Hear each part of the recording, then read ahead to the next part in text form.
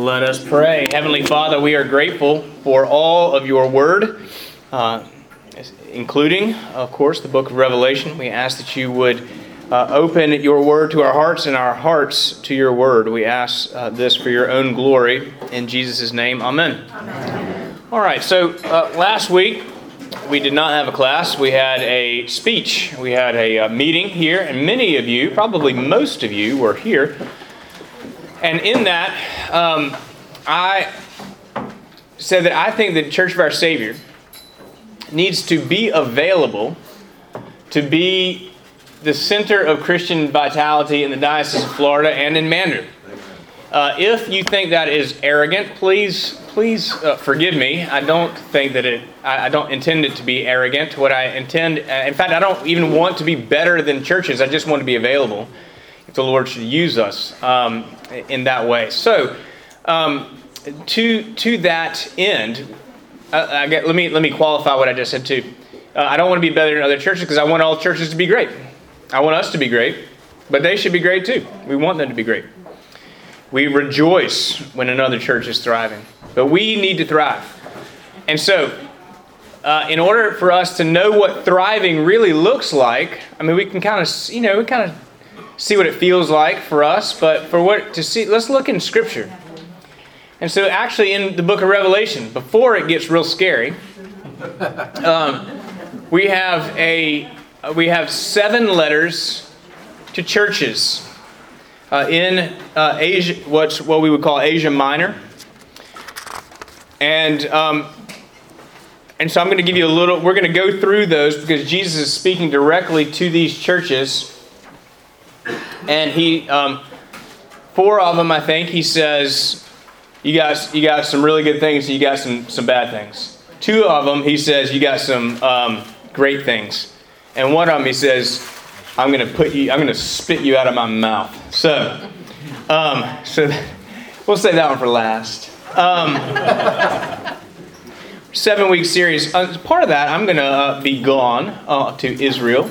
And so I hadn't quite figured that out. We have some folks that might be able to do that, but hadn't cleared that with them yet. So we will have that squared away by then. But I'll be here through February. So all the first 4 for sure.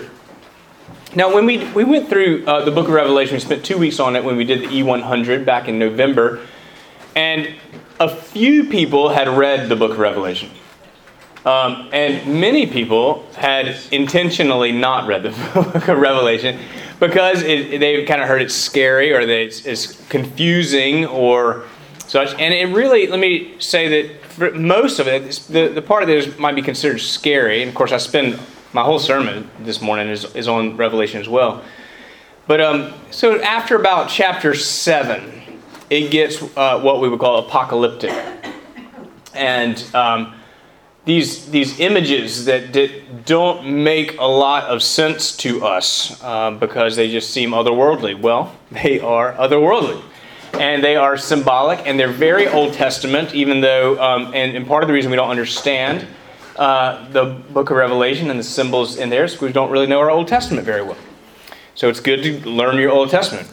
But a lot of the book of Revelation isn't to be understood in specifics, but to be sort of understood in broad strokes. So we understand that God is going to win and defeat evil, and He is going to return. So that's sort of the broad look at Revelation, and it is absolutely worth your time, even if you don't understand it. In fact, it's the only book that declares about itself. God declares at the very beginning that whoever reads it will receive a blessing. So I hope that you will receive the blessing by reading the book of Revelation. So it is written by, of course this is disputed, but my belief is this is written by the Apostle John. Sometimes he's called John the Revelator if they're not quite confident that it was the same John who was the Apostle John. But according to church history and church legend is probably makes it sound like it's not true. But what's been passed down. The Apostle John was the one disciple who was not martyred, unless he was martyred after he wrote Revelation, which he was a very old man. But he had a ministry and went actually to Ephesus and was a sort of retired pastor, apostle in residence there, and preached a sermon repeatedly that said, "Little children, love one another." And he would get up, and they would hold him, and he would say that, and then he would sit down. It was for preaching the word of God that he was exiled to the Isle of Patmos, which was off the mainland, there off the coast of what we now call Turkey. And he was there, and yet, being the apostle that he was, being the Christian that he was worshiping on the Lord's day. He was in Patmos, suffering, living probably in a cave. I think you can. Has anybody ever been to the cave of John the Revelator? So you guys have. And is there a crack in the ceiling that seems to? Is that just the stuff of art? Where the light shines down through the cave, and don't recall that. Well, so that's sort of maybe just in art, but the idea is that when he was praying in his cave on the Lord's day, he was in the Spirit. So he's suffering in Patmos, but he's in glory in the Spirit at the same time. Very, actually, I think, helpful and comforting for us that even when things are not going the way we plan. I mean, you think about, I've served Christ all my life, and here I am at 90 years old, my retirement community, as I'm trying to find shellfish by myself on some deserted island. He's in the Spirit. He was in glory. I'm going to read the first chapter, verses 9 through 20, because this kind of sets us up. And the vision that we see of the Son of Man, of course, Jesus, is a lot of Old Testament symbolic. I'm going to sort of explain it as best I can through while I'm reading it. So this is not what you have on your sheets, but just listen, or you can follow along on your phones, or if you brought your Bible, beginning with the 9th verse of the first chapter. I, John, your brother and partner in the tribulation and the kingdom and the patient endurance that are in Jesus, was on the island called Patmos on account of the word of God and the testimony of Jesus. In other words, because he was declaring Jesus, he got exiled.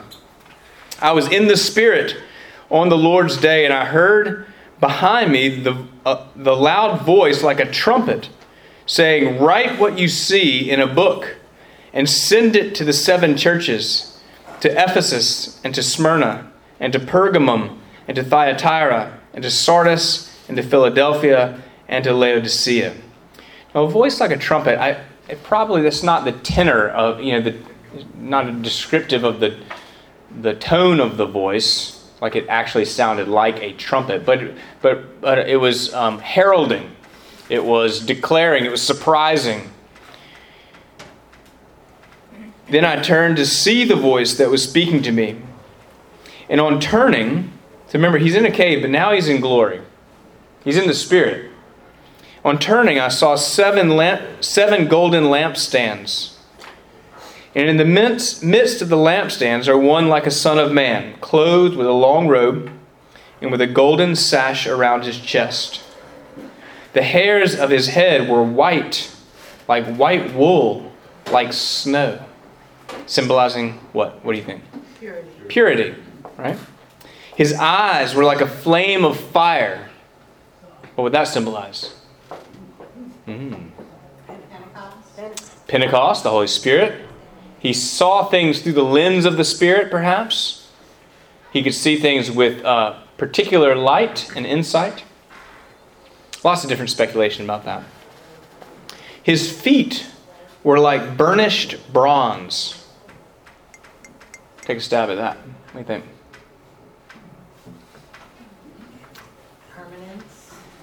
Permanence, maybe. Weightiness. There's a heaviness, a gravity to that. Oh, I didn't finish. Like burnished bronze refined in a furnace. So there is another sense of purity. Yeah, purity and gravity, I think. And his voice was like, not a trumpet this time, like the roar of many waters. Again, I don't think this is like the tone of the voice. If you have seen footage of the tsunami from however many years ago that was, when the tsunami just killed hundreds of thousands of people in Southeast Asia, or if you've seen a dam break and the water coming roaring down the river valley, there's no stopping it, right? It is going to take over whatever is in its way. And I think that is the sense of the voice of the Lord coming. His voice was like the sound of many waters, that it was going to overwhelm whatever was in its path.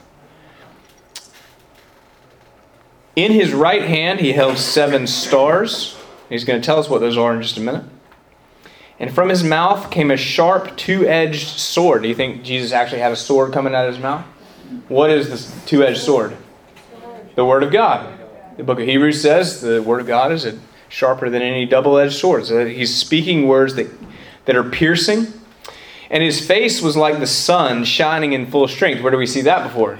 The face of Jesus shining like the sun. The Transfiguration. So you can see, we're walking through this very weird description of Jesus. We can see how it's symbolic. And we see that we can actually, in some sense, understand. Actually, the book of Revelation was written for understanding. When I saw him, I fell at his feet as though dead. Yeah, I guess.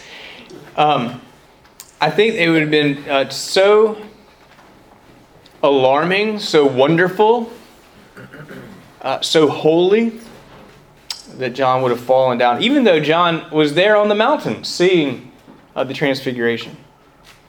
But he laid his right hand on me, saying, "Fear not, I am the first and the last and the living one. I died, and behold, I am alive forevermore." So if there's any question, we know that it is Jesus. I died, and behold, I am alive forevermore. And I have the keys of death and Hades.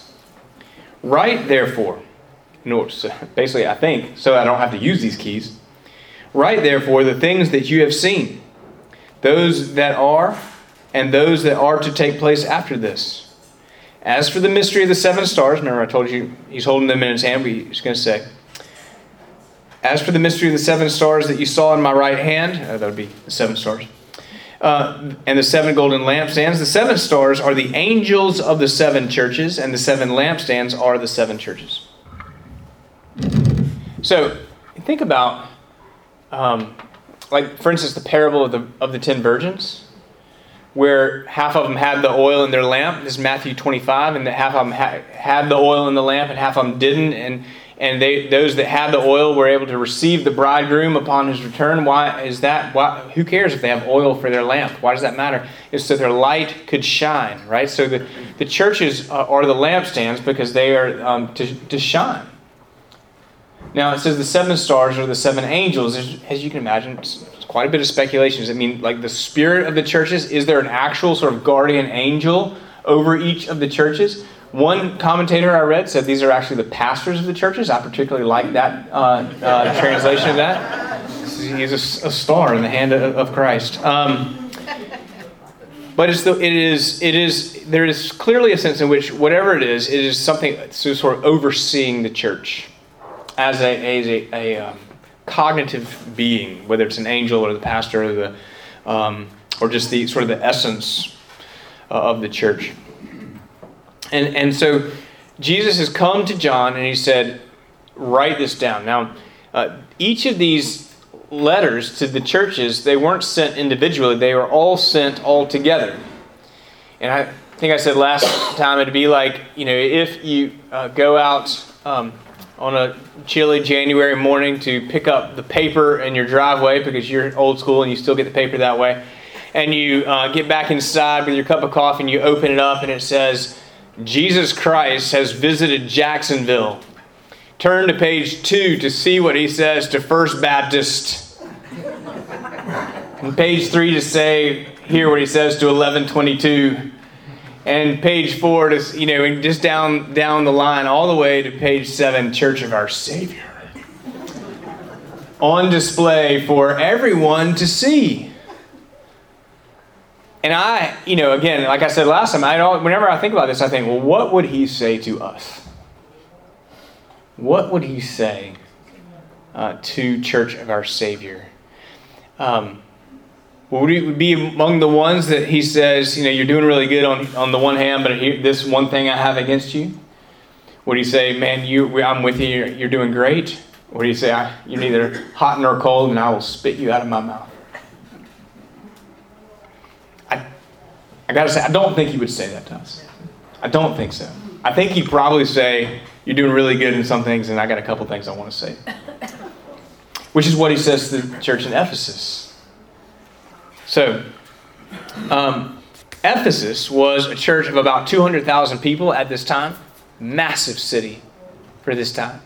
Very important city commercially. It had been for a long time, although I'm told the bay actually got silted and they didn't have big barges to take out the silt. So that kind of hindered some of their sea commerce. And yet it was still a very important in terms of commercial land commerce. Very important city for the Roman government.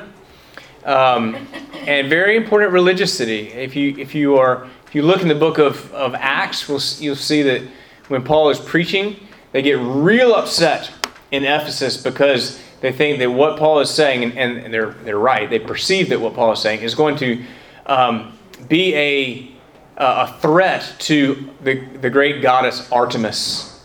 And they have this temple of Artemis is considered one of the 7 wonders of the world.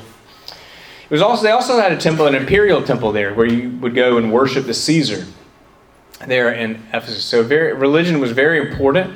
But it was also a city. It was a city known, sort of notoriously, for its immorality. You can imagine a lot of people coming in and out, very transient. What happens in Ephesus stays in Ephesus, right? So, living in Ephesus, though, there was also a very prominent, influential, wealthy Jewish community, and so Paul had a sort of an audience that was expecting Messiah. On some level, anyway. So Paul had spent 3 years there, and we read about that in the book of Acts. 3 years, probably just as long as he spent anywhere other than Antioch before he began his ministry. He had a wonderful relationship with the people in Ephesus. They had vibrant missionary work.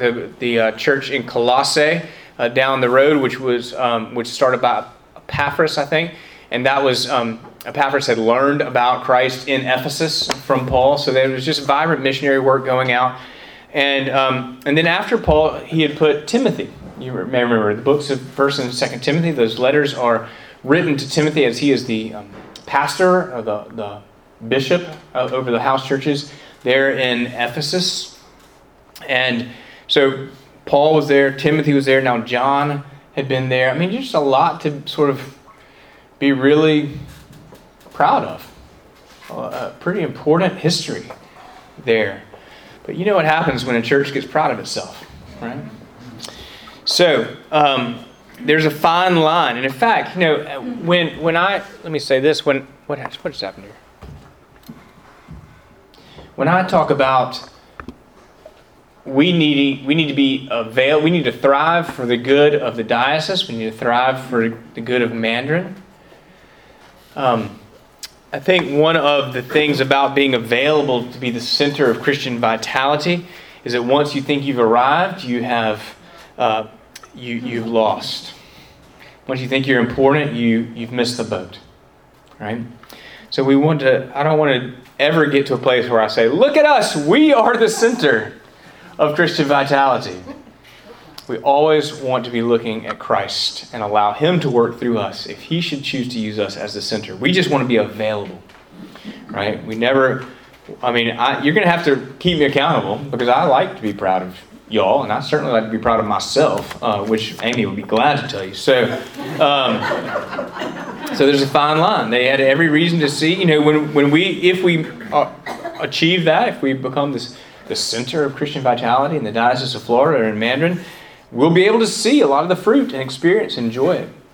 And it will be a part of our own spiritual discipline to be thankful, not proud.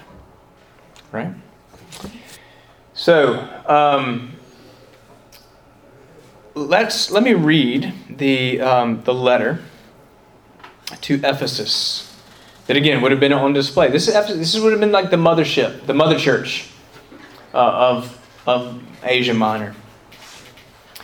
To the angel of the church in Ephesus, right? Remember, if you're looking at a red letter Bible, this is all in red letters. This is Jesus right into the church.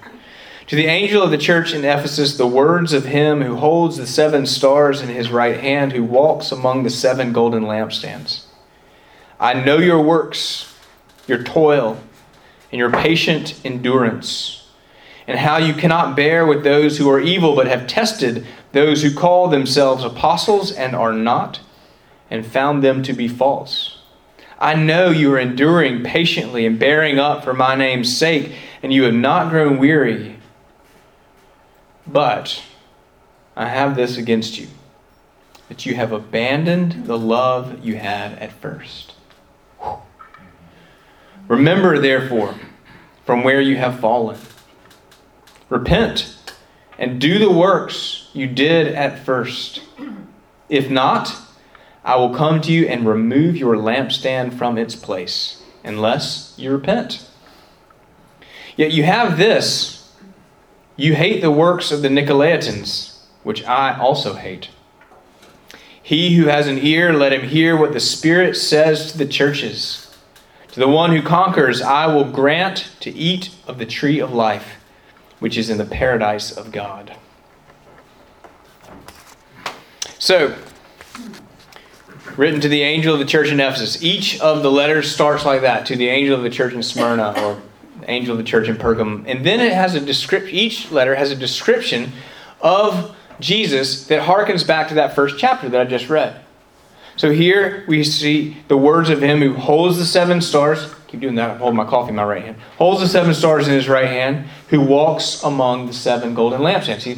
What a comfort to know. He's got us in his hands. He walks among the churches. I don't think that there is any reason to think, well, he doesn't do that anymore. That was just those 7. 7 is the number of perfection in Scripture. I'm not a numerologist. I don't put too much in that, but I think clearly in a work like Revelation, that's important. And I think this is saying this is for all churches. All of these are for all churches. This is why it's on display for us.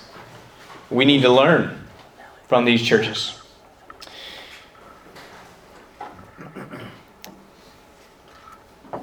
They had a lot going right.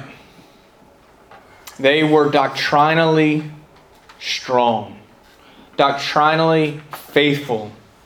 They had endured a lot of false apostles coming in, self-proclaimed apostles coming in and teaching things that were not according to Paul's teaching, would not have been according to Jesus' teaching.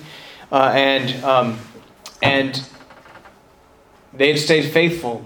They had gone so far as to kick those teachers out. And yet, Jesus says, I have this against you. You've abandoned the love that you had at first. How is it? How is it that they can have good doctrine and have such faithfulness to the pure Word of God and yet have lost their love for God? What do you think? Aren't those kind of the same thing? No. We've got it made so we don't have to do anything now. We've got it made so we don't have to do anything? We don't have to do anything else. We've got it made. We did what he said and that's it. Okay. So we've checked the box. That's one sentence. Yeah, what else? Say sitting on their laurels. Yeah, resting on their laurels. I was thinking there was parallel with where the Pharisees had gone wrong. Had more to do with them and position and starting to become more about everything else other than God, and how basically the business of religion operated versus... So Mike says it's kind of become the business of religion. Which can happen. Let me tell you, you can get real, and I'll tell you this firsthand experience, you can get real busy with the work of God and lose God in the midst of that. Yeah, Josh. I would say it's kind of something that I know that at times I've struggled with is, learning about God and studying the Word just for the knowledge side of it, not actually applying it. Right.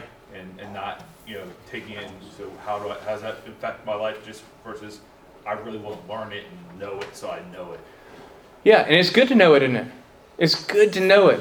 I mean, that's why we have Bill's study right up there, on the wall. We want you to know Scripture. We want you to know the good doctrine. Remember when Paul says, knowledge puffs up and love builds up.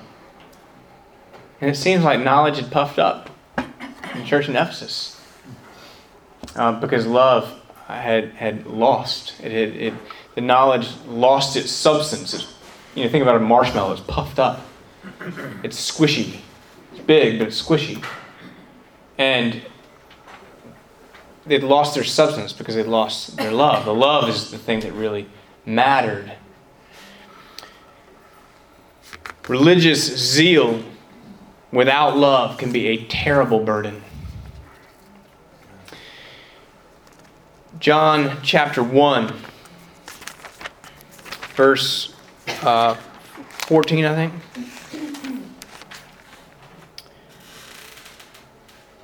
The Word became flesh and dwelt among us, and we have seen His glory. Glory as of the only Son of the Father, full of grace and truth. So let's not think that doctrine's not important. Jesus came full of truth. He is the way, the truth, and the life. Doctrine is important. What you believe, what you know about God, what you adhere to Scripture. This is why we are so concerned, or I'm so concerned to be teaching Scripture, because Jesus came. Oh, look, there's award-winning chili and my beautiful wife.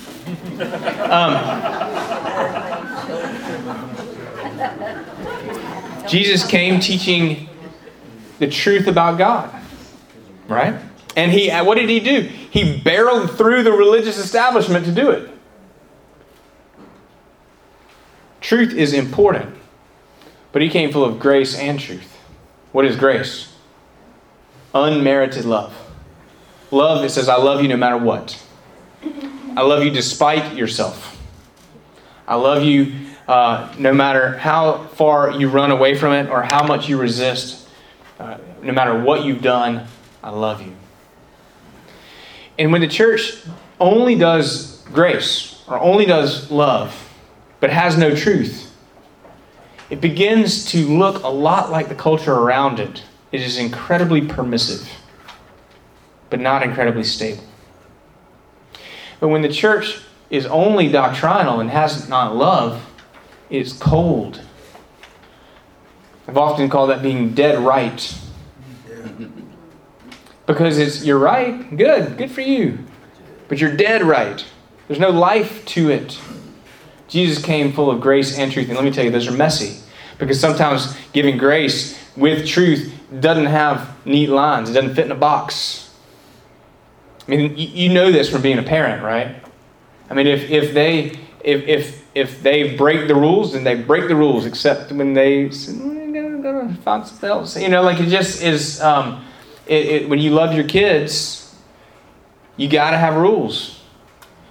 You can't just be permissive all the time. It creates monsters.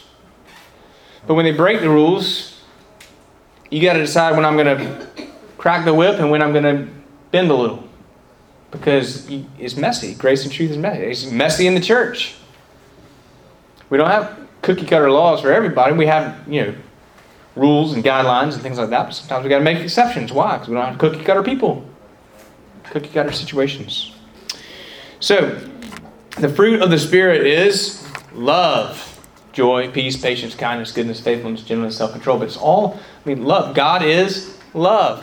What did St. Paul write to Timothy, who, while he was the pastor in Ephesus, as I urged you when I was going to Macedonia, remain at Ephesus so that you may charge certain persons not to teach any different doctrine, nor to devote themselves to myths and endless genealogies which promote speculations rather than the stewardship from God that is by faith. Doctrine is important. Verse 5, the aim of our charge is love that issues from a pure heart and a good conscience and a sincere faith. Someone, not unlike myself, who is very doctrinally oriented, can very easily slip into having to be right rather than having to be loving. Or to be right without being loving. Now sometimes you have to do what you have to do, and it is loving, and you will be accused of not being loving. But that's what really, it ends up being between you and God. But we as Christians must have truth, but we also must have love. If we as a church, as a parish, as a diocese, if we forget that the love of God flowing in us is actually given to flow through us, if we forget that and just become consumers, we will rot on the tree. And that's what fruit is. Fruit is sweet and wonderful and beautiful on the tree, but it is to be taken off and enjoyed by somebody else. And if not, it just rots there and falls to the ground. So the fruit of this parish is to be, and of all churches, is to be given away. Right? Enjoyed by us? Of course. Of course. What a wonderful thing that we get to enjoy what God is doing here. But it's not for us. He says to repent. Remember, therefore, from where you have fallen. In other words, remember the grace. Remember who you were before you heard about Christ. Remember remember how you got knocked off your pedestal. Remember from where you have fallen. Repent and do the works you did at first. In other words, in the context, it's not just saying, it's not about works like have more outreach programs or something like that. Let the love of God flow through you like you did at first. When you were a vibrant missionary center. If not, I will come to you and remove your lampstand from its place unless you repent. So you guys, when y'all went to Patmos, did you get to go to Ephesus as well? Did you see? Yeah? Did you get to worship with the church there in Ephesus? No. Why is that? We weren't on a pilgrimage. Yeah. On a tour. Well. But you couldn't have. There's not a church there. They did not. And this is not. I don't think this is Jesus saying, if you don't, then I'm going to. This is saying the fruit's going to rot on the tree and it's going to fall to the ground because that's what happens. I don't think this is him being ugly warning. This is a compassionate warning. He says, yet this you have, you hate the works of the Nicolaitans, which I also hate. Wouldn't it have been nice for him to tell us what that was? You guys read the Left Behind series years ago? The bad guy, the Antichrist, his name was Nikolai, Karpinski or something, I can't remember. Let me just say I don't know. What is it? I looked it up. Oh, the Nicolaitans? Yeah. Well, okay, go. You got Theopedia. Theopedia. Didn't know there was a thing, but Theopedia. And basically, they kind of decided that the law of God was over, so people could participate in sin. Okay, so they would have been. Well, the thing is, that is one theologian's guess because it's not. But it does say that many people refer to them as Gnostic. Gnostic. So they could have been Gnostic. They could have been ascetics. So that very stern, putting away all pleasures of the world. They could have been permissive Epicureans, saying, what happens in Ephesus stays in Ephesus. Go with it. So we're not really sure. It doesn't tell us. There is a lot of speculation about it. I looked at 3 sites because teacher, that's what you do. Yeah. And the only thing that was consistent was that they all distorted what the truth was. They all distorted the truth, for sure. So Nikolai, whatever his name was in the Left Behind series, he was named after these guys. And actually, it turns out, I didn't know this, Nikolaos, which would have been the original word, that name in Greek means he shall conquer humanity. Interesting. And then he finishes this letter, like he finishes all the letters, with this, he who has an ear, let him hear what the Spirit says to the churches. To the one who conquers, and this is unique to the Ephesians, to the one who conquers, I assume that's to the one who repents, the one who gets back to their original love. I will grant to eat of the tree of life, which is in the paradise of God. In other words, love is the ticket to the paradise of God. And what you will have there is you get to eat from the tree of life. We will flip over to Revelation 22, second verse. Well, let's start with the first verse. Then the angel showed, this is the very end of all things, all things present, the beginning of all things to come. Then the angel showed me the river of the water of life, bright as crystal, flowing from the throne of God and of the Lamb through the middle of the street of the city. Also on either side of the river, the tree of life, with its 12 kinds of fruit, yielding its fruit each month. The leaves of the tree were for the healing of the nations. This is in the great, whatever it is to come. You die, you go to, we say you go to heaven, but you really go to Atlanta, right? You go to Atlanta before you go anywhere else when you're on a flight. You're going to the holding place. You're going to Terminal B where they have the TGI Fridays. And then when Jesus comes back, you get to go to the final destination. After the, that when Jesus comes back, that's the final destination. So this is the final destination with the tree of life, right? That's not Atlanta, thanks be to God. And if you retain that love or return to that love, it's so gracious and it's such an invitation to come back. It's not like you lost it, you're out. It's come back to it, please.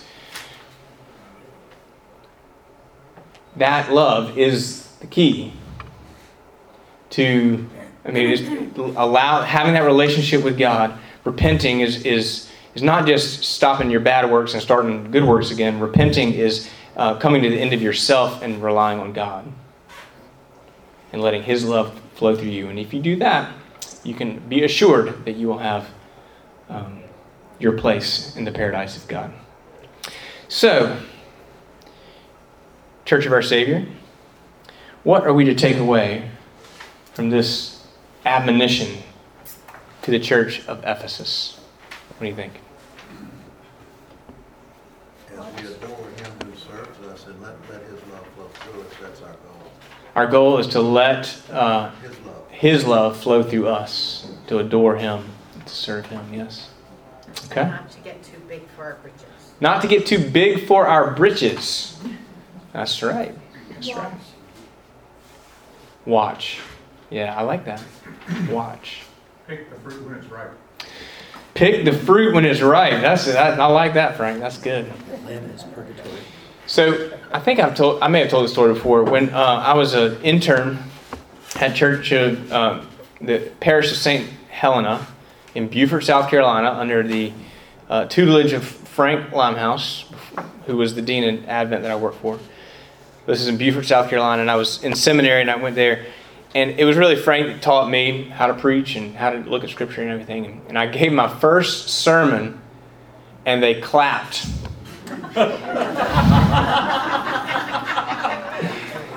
And it caught us all kind of off guard. And Frank got up to, the announcements and was just giggling because, you don't clap for a sermon. It was my parents were there, had driven down from Columbia, and they were beaming. They